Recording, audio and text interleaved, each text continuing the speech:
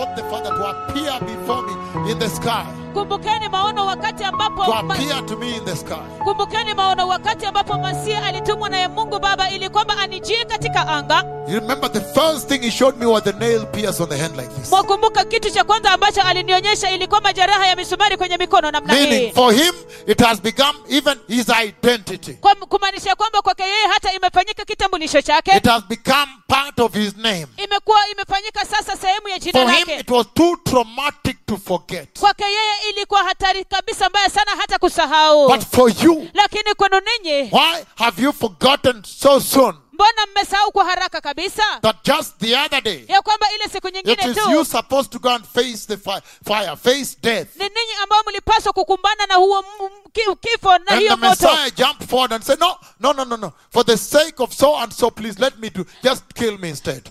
So I can save him, so he can continue living. Na Masihi akaruka mbele akasema kwamba hapana, kwa sababu ya fulani wa fulani, wacha mimi nife badala yake. And that's why, na ndio sababu, you see the present day modern church in Europe. Mnaona kanisa la sasa hivi la kisasa kule Europa. The present day modern church in modern Abuja, Lagos. Kanisa la kisasa la usasa wa siku hizi kule katika Abuja ya kisasa kabisa kule Lagos. Johannesburg, Cape Town. Johannesburg, Cape Town. Durban. The pastors have become too modern. They have forgotten Jesus. Wachungaji wamekuwa wa kisasa kabisa hata wamesahau Yesu. They have forgotten the price. Wamemsahau ile gharama. They have forgotten the cross and the blood. Wamesahau msalaba na damu. In fact, hata hivyo, they have taken the cross and the blood and put aside outside the church.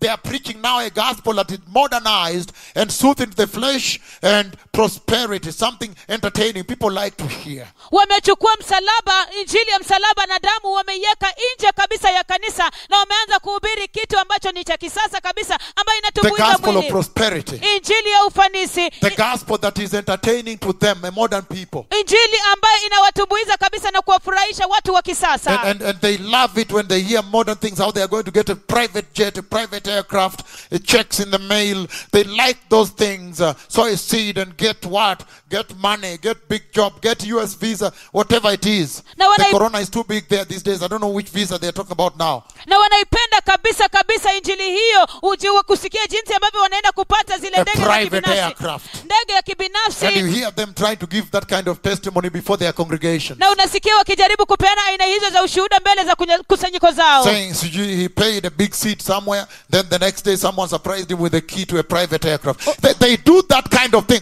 Why have you forgotten that Jesus died for you? Wanasema ya kwamba alilipa mbegu kubwa mahali fulani, alafu mtu akamshtua kabisa na ufunguo wa ndege. Wanafanya aina hizo za vitu. Je, kwa nini mmesahau ile gharama ambayo Yesu aliwalipia? The gospel we are given, injili tuliyopewa, is the gospel of the cross and the blood of Jesus. Ni injili ya msalaba na damu ya Yesu. That is the gospel you saw raising cripples in Kisii land today that we showed. Hiyo ndio injili ambayo mliona kwamba ikiinua viwete kule Kisii kama vile leo tulivyoonyesha katika eneo la Gusii. Beautifully, powerfully. The gospel of power. Injili ya nguvu. And yet the modern Christian has also been now tuned into the liking of the modern gospel of prosperity. When a quick preacher comes in, quick 30-minute service, people shell some big money in Ghana. Ghana, if it's the rich, if you have $5,000, you have an express line to see that quote-unquote prophet.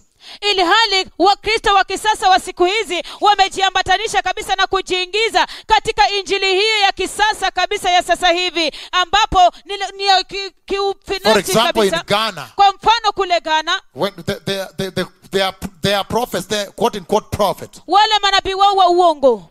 Those false prophets there, wale manabii wa uongo huko, who don't belong to Jehovah my God, ambao sio wa Yehova Mungu wangu, they have a short list, a short line. Wanayo laini fupi. If you are a rich person and you want to see him quickly for a quick word, a quick prophetic word for you, kama wewe ni mtu tajiri na unataka kumuona kwa haraka kabisa kwa ajili ya neno la kiunabii la haraka kwako, there is a shorter line where you can see him express. They call it the express service. Kunayo laini fupi ambayo unaweza kumuona, wanaita ile ya moja kwa moja. And you pay $5,000 US. Na unalipa dola za Marekani 5,000. You come there and he's going to quickly give you a prophetic word and you're on your way out. Alafu kwa haraka unaingia pale, alafu kwa haraka atakupatia neno la kiunabii, alafu unaenda zako. And then, but if you are poor, you have $500 only. lakini kama wewe ni maskini una dola 500 peke yake, there is a long line that takes 3 months because the first come first served. Kuna laini ndefu ambayo inachukua miezi 3 kwa sababu yule aliyekuja wa kwanza ndiye anahudumiwa wa kwanza. Why has the present day church forgotten that the gospel and the power were given is the cross and the blood of Jesus? Ni kwa nini kanisa la kisasa la majira haya limesahau ya kwamba injili na nguvu tulizopewa ni msalaba na damu ya Yesu? Why this entertainment and corruption inside the church? Ni kwa nini huku kutumbuiza na ufisadi ndani ya kanisa? And that is why Na ndio sababu I am saying ninasema that for you to understand the regeneration, the role of the Holy Spirit in regenerating the Dead Sea, the dead church, ya kwamba kwenu ninyi kuelewa wajibu wa Roho Mtakatifu katika kuhuisha upya ile bahari mfu, you kanisa cannot mfu. escape first focusing on the Genesis. Sin. What is sin? What did sin do? Huwezi kuepuka kuanza kabisa kuangazia ule mwanzo, dhambi. Je, dhambi ilifanya nini? Sin separated you from your God. Dhambi iliwatenganisha ninyi kutoka kwa Mungu And there is wenu. death here, you are supposed to be dying. Na kuna kifo hapa ambacho mlipaswa But kufa. Jesus appears. Lakini Yesu anakuja. And the Lord brings him out of mercy, compassion, love, kindness, pity. Naye Bwana anamleta kutokana na rehema, huruma, neema, msamaha. And he brings the cross between you and your Creator. Na analeta sasa msalaba kati yenu na muumbaji wenu. And then now, Halafu sasa Jesus takes your place in dying. Yesu anachukua nafasi yenu katika kifo. Substitute death. Kifo cha You mbadala. see it in the Old Testament. Mnaiona katika Agano la You Kale. see it in the book of Exodus chapter 12, verse 7 and verse 13. Mnaiona kwenye kitabu cha Kutoka 12 mstari wa 7 na mstari wa When it 13. says the animals you choose must be year-old males without defect. Wakati ambapo anasemea kwamba wanyama ambao mnawachagua ni lazima wawe wa kiume wa mwaka mmoja He's bila talking lawama. about substitute death, dying on your behalf. Anazungumza kuhusu kifo cha mbadala, kufa kwa niaba And yenu. when the Lord now passes over the land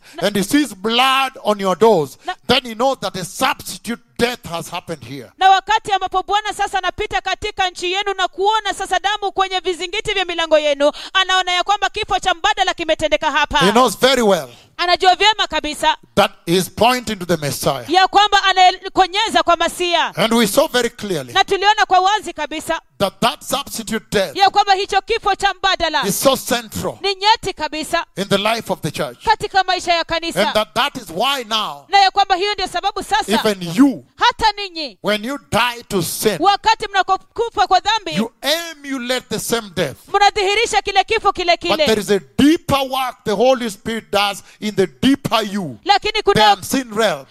kunayo kazi ya kilindi kabisa ambayo Roho Mtakatifu hufanya ndani yako kwenye kilindi katika nyanja Where isiyoonekana. now he transforms you after you've received Christ. Mahali ambapo sasa anawabadilisha kabisa baada ya kumpokea Kristo. And I read for you many scriptures that really explain how Jesus died for you. Died for you. Na niliwasomea maandiko mengi kabisa ambayo yanaelezea jinsi ambavyo Bwana Yesu aliwafilia. Where he died for you. Mahali ambapo aliwakufia. In this substitute death. Katika hiki kifo cha mbadala. And then after that, Halafu baada ya hiyo, let's read those scriptures for now because it was on radio. So maybe some of you did not tune in. Wacha tusome maandiko haya kwa sasa hivi kwa sababu ilikuwa kupitia masafa ya redio, pengine wengine wenu hamukusikiza. Again, Tena. hallelujah. Hallelujah. The substitute death. We have so much ahead of us here. I don't know whether we should do this. We have so much ahead of us here. We may not even finish by 1 o'clock. Tuna mengi kabisa hapa mbele yetu, pengine hata Let me just run through them. You can find the message on the web. It's on the tube, the website of the radio. mnaweza kupata ujumbe huo kupitia kwa mtandao wa redio, ipo. But he's saying Lakini anasema that now Jesus has become our substitute. ya kwamba sasa Yesu amefanyika mbadala wetu And he has died in our place. na amekufa kwa nafasi Then yetu. after that, Halafu sasa baada ya when you hiyo, have received him, baada ya kumpokea sasa, then now comes the regeneration. sasa inakuja kule uhuisho. Now Sasa comes the rebirth. inakuja sasa kuzaliwa And kule kwa that mara is ya what is pili. called being born again. Sasa hiyo ndio inayoitwa kuzaliwa mara ya pili. And so our most excellent scripture was where Jesus himself spoke about this rebirth. Hivyo basi andiko letu lilokuwa bora kabisa ni mahali ambapo Yesu mwenyewe alizungumza kuhusiana na huku kuzaliwa mara ya In the pili. book of John chapter 3. Kwenye kitabu cha Yohana sura ya When he 3. encountered Nicodemus. Wakati alipokutana na Nikodemo. And when he met Nicodemus. Na wakati alipokutana na Nikodemo. Then Nicodemus said. Halafu Nikodemo akasema. That Rabbi. Ya kwamba Rabii. Master. Bwana. Teacher. Mwalimu. We know that you are a teacher that has come from God. Tunajua ya kwamba wewe ni mwalimu ambaye umekuja kutoka kwa Mungu. In other words, kwa maneno mengine, because he was a member of the Jewish ruling council. Kwa sababu yeye alikuwa mmoja wa lile baraza la Kiyahudi lililotawala. The top 70 that sit in Jerusalem. Wale wa ngazi ya juu kabisa 70 ambao walikaa Yerusalemu. They are called the Sanhedrin. Wanaitwa baraza kuu. They are the ones even who condemned Jesus to death. Wao ndio hata walimhukumu Yesu kufa. And so now, na kwa hivyo sasa, he is coming from there. Anakuja kutoka pale. And is a Pharisee. Na yeye ni Mfarisayo. Which means they are very strict on legalism. Kumaanisha ya kwamba wao ni wakali kabisa. That the law must be followed. Kumaanisha kwamba wao ni wakali kabisa katika masuala ya sheria. The law of the Tanakh. Ya kwamba ile sheria ya Torah must be followed. Ni lazima kafuatwe. And he say, na anasema that we, meaning where they were sitting, they were looking at the ministration of Jesus in the land, and they are saying that one must have come from God. Anasema ya kwamba sisi, kumaanisha ya kwamba mahali ambapo walikuwa wamekaa kutoka kwa hekalu walikuwa wanaangalia kule kuhudumu na kutekeleza kwa Yesu kama Mafarisayo. As the Sanhedrin, the ruling council. Kama lile baraza kuu, baraza la kutawala. Waliweza kuona that the miracles this man is doing, this man must have definitely come from God. There's no question. Ya kwamba miujiza hii ambayo mtu huyu, ya kwamba miujiza hii ambayo mtu huyu anafanya ni lazima huyu mtu ametoka kwa Mungu, hakuna swali. And so, hivyo basi, he said that we know that you are a teacher that has come from heaven. Anasema kwamba tunajua ya kwamba wewe ni mwalimu ambaye umetoka mbinguni. You have come from God the Father, our Father. Umekuja kutoka kwa Mungu Baba, baba yetu. And then, halafu, in other words, how can one get to the kingdom of heaven? Help me. Kwa maneno mengine, je, mtu awezaje kwenda kwenye ufalme wa mbinguni? Nisaidie. And the reason he comes at night is because he has to hide. It has to be concealed. Na sababu ambayo he cannot be seen consulting for counsel. Na sababu ambayo anakuja usiku ni kwa sababu lazima ajifiche, lazima iwe siri. Haipaswi aonekane aje akija kutafuta ushauri. Kwa sababu anapeana ushauri. And when you read further on, you find that he was the teacher, the principal teacher of Israel. Not one of the teachers. He was the teacher of Israel. Na ukisoma pale unaona ya kwamba alikuwa mwalimu wa Israeli. Ukiendelea kusoma chini pale. Na ukiendelea John chapter 3. Ukiendelea kusoma chini pale unapata kwamba alikuwa mwalimu wa Israeli. He was the one. Yeye ndiye. He was the one that was the teacher of Israel. Yeye ndiye alikuwa mwalimu wa Israeli. And so, na kwa hivyo, the way Jesus engages with him really explains the role of the Holy Spirit. Jinsi ambavyo Yesu anazungumza pamoja naye inaelezea kweli kabisa wajibu wa Roho Mtakatifu. Katika utangulizi huu usiku wa leo, anasema that I tell you the truth. Ya kwamba amin nakwambia. Verily I say unto you. Amin nakwambia. Unless a man be born again, ijapokuwa mtu azaliwa kwa mara ya pili, he cannot see the kingdom of God. Hawezi kuona ufalme wa Mungu. So he did not say cannot see heaven. Hivyo basi hakusema kwamba hawezi kuona mbingu. Because Israel is always waiting for the kingdom. Kwa sababu kila wakati Israeli wanangojea ufalme. So he did not say he cannot see heaven. Hivyo hakusema kwamba hawezi kuona mbingu. Because heaven is short-lived. Kwa sababu mbingu ni muda mfupi. There is this earth and the heaven will be destroyed. A new earth and heaven formed. But the kingdom lasts forever. Kwa sababu mbingu hii na dunia hii vitaharibiwa, halafu mbingu mpya na dunia mpya itaumbwa, lakini ufalme wadumu milele. And so he said, unless a man be born again. Hivyo anasemea kwamba ijapokuwa mtu azaliwe mara ya pili. Emphasizing on the fact that unless you receive Jesus and be regenerated. Akisisitiza ile kauli ya kwamba ijapokuwa umpoke Yesu halafu uishwe unless the Holy Spirit processes you and brings forth a new creation, you cannot see the kingdom of God. Akimwambia kwamba ijapokuwa Roho Mtakatifu akufanyie kazi na kuhuisha utu wako upya, hauwezi kuona ufalme. And that is the regeneration. That is the role of the Holy Spirit. Jesus was emphasizing that Nicodemus needed acting and working in his life. Na hiyo ndio kuhuishwa wajibu wa Roho Mtakatifu ambayo Yesu alikuwa anasisitiza kabisa ya kwamba Nikodemo alihitaji ili kwamba Roho Mtakatifu akapata kutenda kazi kwenye maisha yake. So regeneration. Hivyo basi uhuisho. That you see the river from the temple is regenerating life, bringing new life wherever it's going and renewing, giving the dead see a new life, becoming now alive. Ambaye sasa mnaona ule mtu ambao unatoka kwenye hekalu la Mungu. The life-giving river of God. Mto unaopeana uzima wa Mungu. The life-giving spirit of God. Roho wa Mungu apeanaye uzima wa Mungu. That life, hiyo uzima, that new newness of life that river brings wherever it passes in the Araba Valley was a simulation of what the Spirit of the Lord was going to do in the life of somebody that receives Christ. hiyo upya wa uzima ambayo mto huo unaleta popote ambapo unapita kwenye bonde la Araba Towards the Dead Sea. kuelekea katika bahari mfu. Death. Kifo. And then giving it life. Halafu sasa kuipatia uzima. And the Dead Sea now has a new identity. It is not salty. It's fresh water bustling with life. Na sasa hiyo very bahari fruitful with many fruit trees around. Na sasa hiyo bahari mfu ina kitambulisho kipya sasa, ina uhai, it has a lot of types of fish. Ina aina nyingi kabisa za samaki. Fresh water fish. Maji samaki wenye maji safi. Unaweza kuchukua tu moja na ukule. A nice meal. Chakula kitamu sana. It has fruit trees you can take one and eat. Ina miti ya matunda unaweza kuchukua tu matunda matamu kabisa unaweza kuchukua moja na ukule. It now has another identity, a newness of life. Sasa ina kitambulisho kingine upya wa uzima. Ezekiel 47. Kitabu cha Ezekiel 47. We know that river will take place. There is a real river that will be there in Israel. Tunajua kwamba mto huo utatendeka. Kuna mto halisia ambao utatendeka utakuja kule Israeli. But the most significant is always the spiritual meaning. You know, the prophecies of God are in cadres, ranks, hierarchy. First, fulfillment. Second, like that. Unajua kwamba unabii za Mungu iko katika viwango. Utimilizo wa kwanza, halafu namna hiyo. And yet the spiritual significance is supreme. Ili hali ule umuhimu wa kiroho ni muhimu kabisa, ndio kuu. That everybody globally, even the Hebrew, must receive Jesus. Ya kwamba kila mtu kote duniani, hata Waebrania, lazima wampokee Yesu. And so he was telling Nicodemus. Kwa hivyo alikuwa anamwambia Nikodemo that you will need the Holy Spirit. Ya kwamba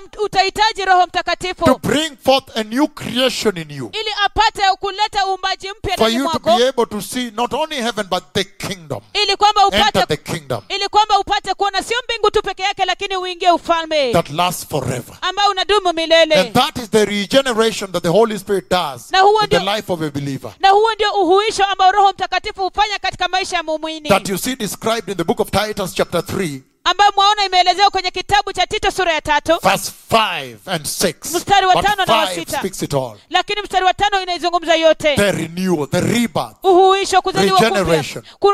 Renewal. Kuhuishwa. Spiritual transformation. Mageuzi ya kiroho. That takes place in you. Ambayo inatendeka ndani mwako. To make you Christ-like. Conform you closer to Christ now. Ili kwamba ukapata kufanana na Kristo sasa, kukubadilisha. And that church I saw on that July 29, 2009, worshiping inside glory.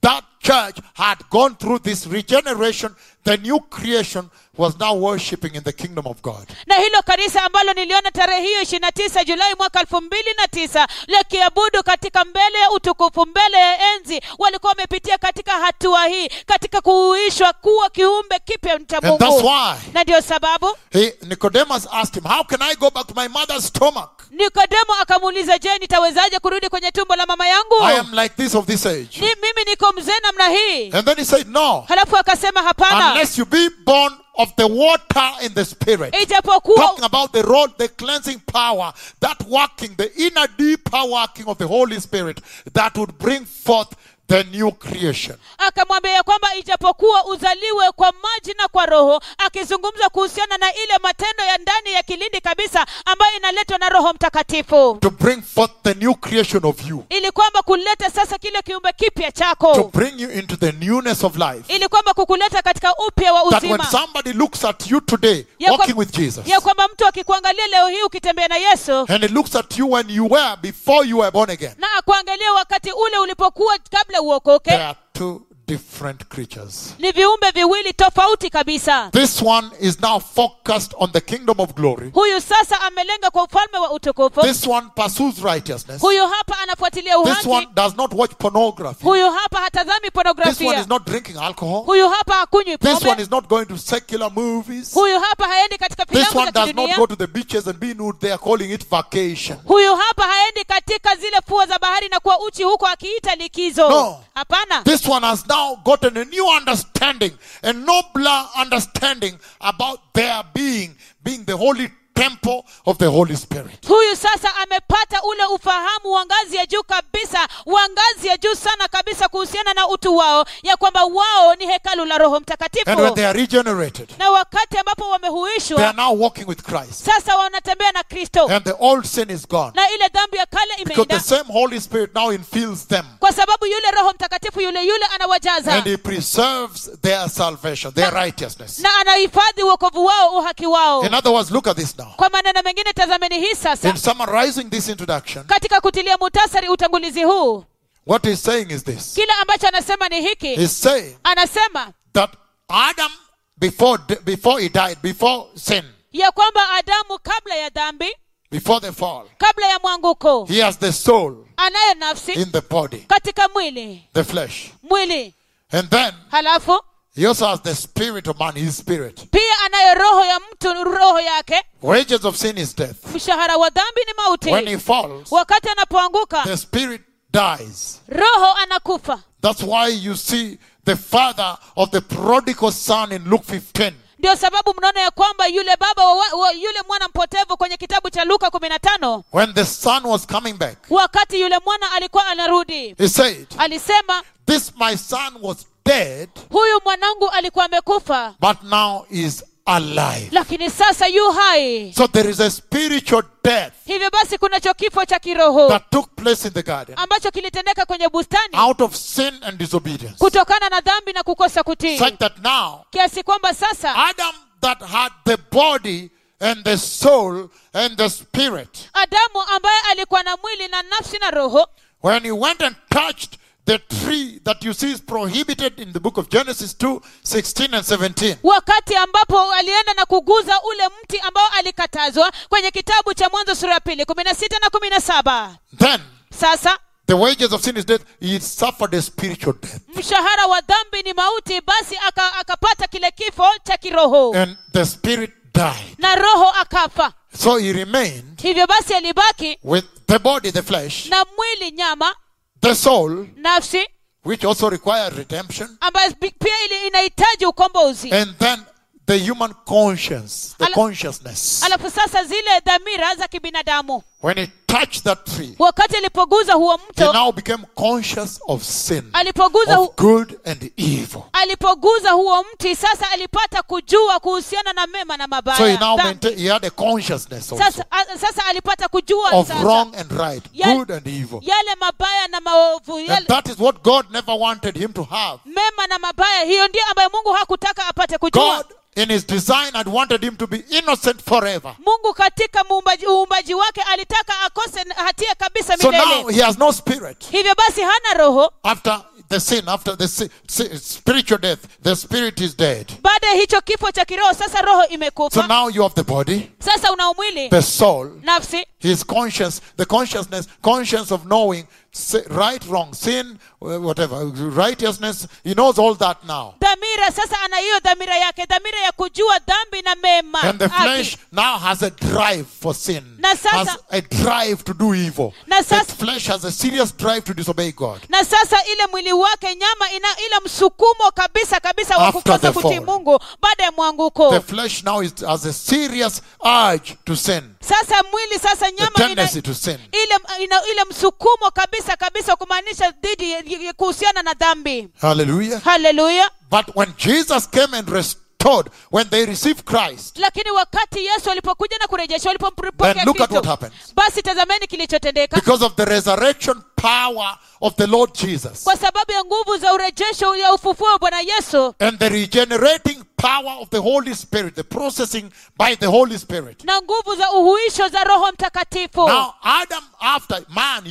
after receiving Christ, Sasa wewe baada ya kumpokea Kristo, you have the body now, sasa mnao mwili, the sasa soul, nafsi, and then you have the consciousness, the conscious of sin. You are conscious of sin halafu mnazo and evil and righteousness and holiness. halafu sasa mnazo zile The dhamiri, human consciousness zile dhamiri za kibinadamu za about kujua right and wrong. kuhusiana na yale yaliyo You mema na maintain mabaya. that. Unadumisha You hiyo. have the flesh, Unayo you have mwili, the soul, unayo but nafsi, also your spirit is resurrected. lakini pia roho yako inafufuliwa. That's why Hii ndio I'm sababu using this to define for you before we enter the main service tonight, to define for you what regeneration by the Holy Spirit is. Ndio sababu ninatumia hii kabla tuanze, ili kwamba kuwaelezea kile ambacho That you may kinamaanisha, know ili kwamba mpate kujua what regeneration, kile ambacho uvuvio, by the regeneration, uhuisho by the Holy Spirit na Roho Mtakatifu is inamaanisha the life nini of somebody that has received Christ. katika maisha ya mtu ambaye amempokea And why Kristo. the present day church needs to hear this sermon, you like it or not. Na kwa nini kanisa la sasa hivi linahitaji kusikia ujumbe huu, mpende msipende? Because Kwa the sababu failure to have this processing by the Holy Spirit, kukosa kuwa na mchakato huu na Roho the Mtakatifu, failure to be regenerated, kukosa kuhuishwa, is what has caused the church today to walk in the flesh. They have simply transferred sin from the world and sin in the church. ndicho ambacho kimesababisha kanisa leo hii kutembea katika mwili. Wametoa umwili na kuleta katika They have kanisa. transferred, again let me repeat well because she's talking about umwili. Me what I said, they have simply transferred sin from the world and brought sin into the church. So they are comfortable with sin in the church. Wametoa dhambi katika ulimwengu na kuleta dhambi ndani ya kanisa. Hivyo basi sasa wanastareheka tu katika dhambi kanisani. And so now, Kwa hivyo sasa, there you go. hapo ulipo sasa, He's saying anasema that when you receive Christ, ya kwamba unapopokea Kristo, He now resurrects your dead spirit. sasa anafufua ile roho yako mfo. So now you have the body, Basi sasa una the soul, umwili, nafsi, the conscience on what is evil and right. dhamira ya kujua kile ambacho ni chema na ovu. And then now you also have your spirit resurrected. Halafu sasa unayo roho yako imefufuka. And that's why Na ndio sababu regeneration is defined as uhuisho inaelezewa a kama processing, hatua, an act, tendo, a process hatua in which God ambapo Mungu gives spiritual life anapeana maisha ya kiroho to a believer. kwa muumini. God Mungu gives spiritual life anapeana maisha ya kiroho to a believer. kwa muumini, To somebody that believes. kwa mtu ambaye anaamini, That they may now live as a spiritual being. ili kwamba sasa wapate kuishi kama watu wa kiroho. That is now the newness of person, the newness of life. Sasa huo sasa ndio upya wa uzima. That is the new creation I was talking about. Huo ndio uumbaji mpya ambao nilikuwa nazungumza And so if kuhusu. you look at the process of redemption, the redemption plan for mankind, Hivyo basi ukiangalia ile hatua ya ukombozi, mpango wa ukombozi wa mwanadamu, the plan, the process that processed the church that I saw worshiping inside the kingdom of glory, ile mpango mahususi, ile hatua ambayo ilitengeneza kanisa ambalo niliona wakiabudu ndani ya utukufu, then you'll find basi utapata ya kwamba that process hatua hiyo involves all this. inahusisha haya And the yote, Holy Spirit is at the center. naye Roho Mtakatifu In ako fact, katikati. Hata The hivyo Trinity totally are involved together. utatu mkamilifu unahusika pamoja. That's why you see in Titus chapter 3, when you read now all the way from verse 3 down, he says, God our Savior, God the Father our Savior. Ndio- Then again verse 4 he says, God our Savior. Ndio sababu kwenye kitabu cha Tito Titus chapter 3 verse 4. kitabu cha Tito sura ya 3 mstari wa 4 anasema ya kwamba It says, Mungu mwokozi God the wetu. Father, God our Savior. Anasema Mungu Baba, Mungu mwokozi wetu. And then when you come to verse 5, Halafu sasa ukija kwa mstari wa it 5 brings in the role of the Holy Spirit analeta sasa wajibu wa Roho Mtakatifu as your Savior. kama mwokozi And when wenu. you go to verse 6, Na ukienda kwenye mstari wa then he 6 says, Christ Jesus, through Christ Jesus, your Savior. Alafu So anasema the sasa- Trinity is directly involved. alafu anasema kupitia Kristo Yesu mwokozi wenu. Hivyo basi utatu wa Mungu The unahusika moja Godhead kwa is moja. involved in your redemption. Mungu Baba anahusika katika ukombozi It is wenu. not a small thing. Sio jambo ndogo. It was such a big fall Ilikuwa mwanguko mkubwa kabisa. that total, the 3 in 1 would be involved. God the Father, God the Son, and God the Holy Spirit. ambao utatu mkamilifu kabisa wa Mungu, Mungu Baba, Mungu Mwana, Mungu Roho Mtakatifu walihusika. They would have to be involved. Ilibidi wahusike. But now you have seen Lakini sasa mmeona that the one that has received Jesus, ya kwamba yule ambaye amempokea Yesu now he has the soul sasa anayo nafsi housed in that flesh, in that body. ikiwa sasa imekaa ndani ya huo mwili. And then he has the conscience about evil and right, evil and wrong, Halafu sasa evil and right. ana ile dhamira ya kujua kuhusiana na ovu And na then mema. now he has the resurrected spirit, his spirit, the spirit of man. Halafu sasa anayo roho yake iliyofufuka, roho ya And mwanadamu. then halafu God the Holy Spirit also now moves in. Mungu Roho Mtakatifu sasa anaingia ndani. So even the Holy Spirit now indwells. Called indwelling of the Holy Spirit. Even the Holy Spirit now moves in. Hivyo basi sasa Mungu Roho Mtakatifu sasa anakaa pale, anadumu mle ndani. So even the Holy Spirit now moves in.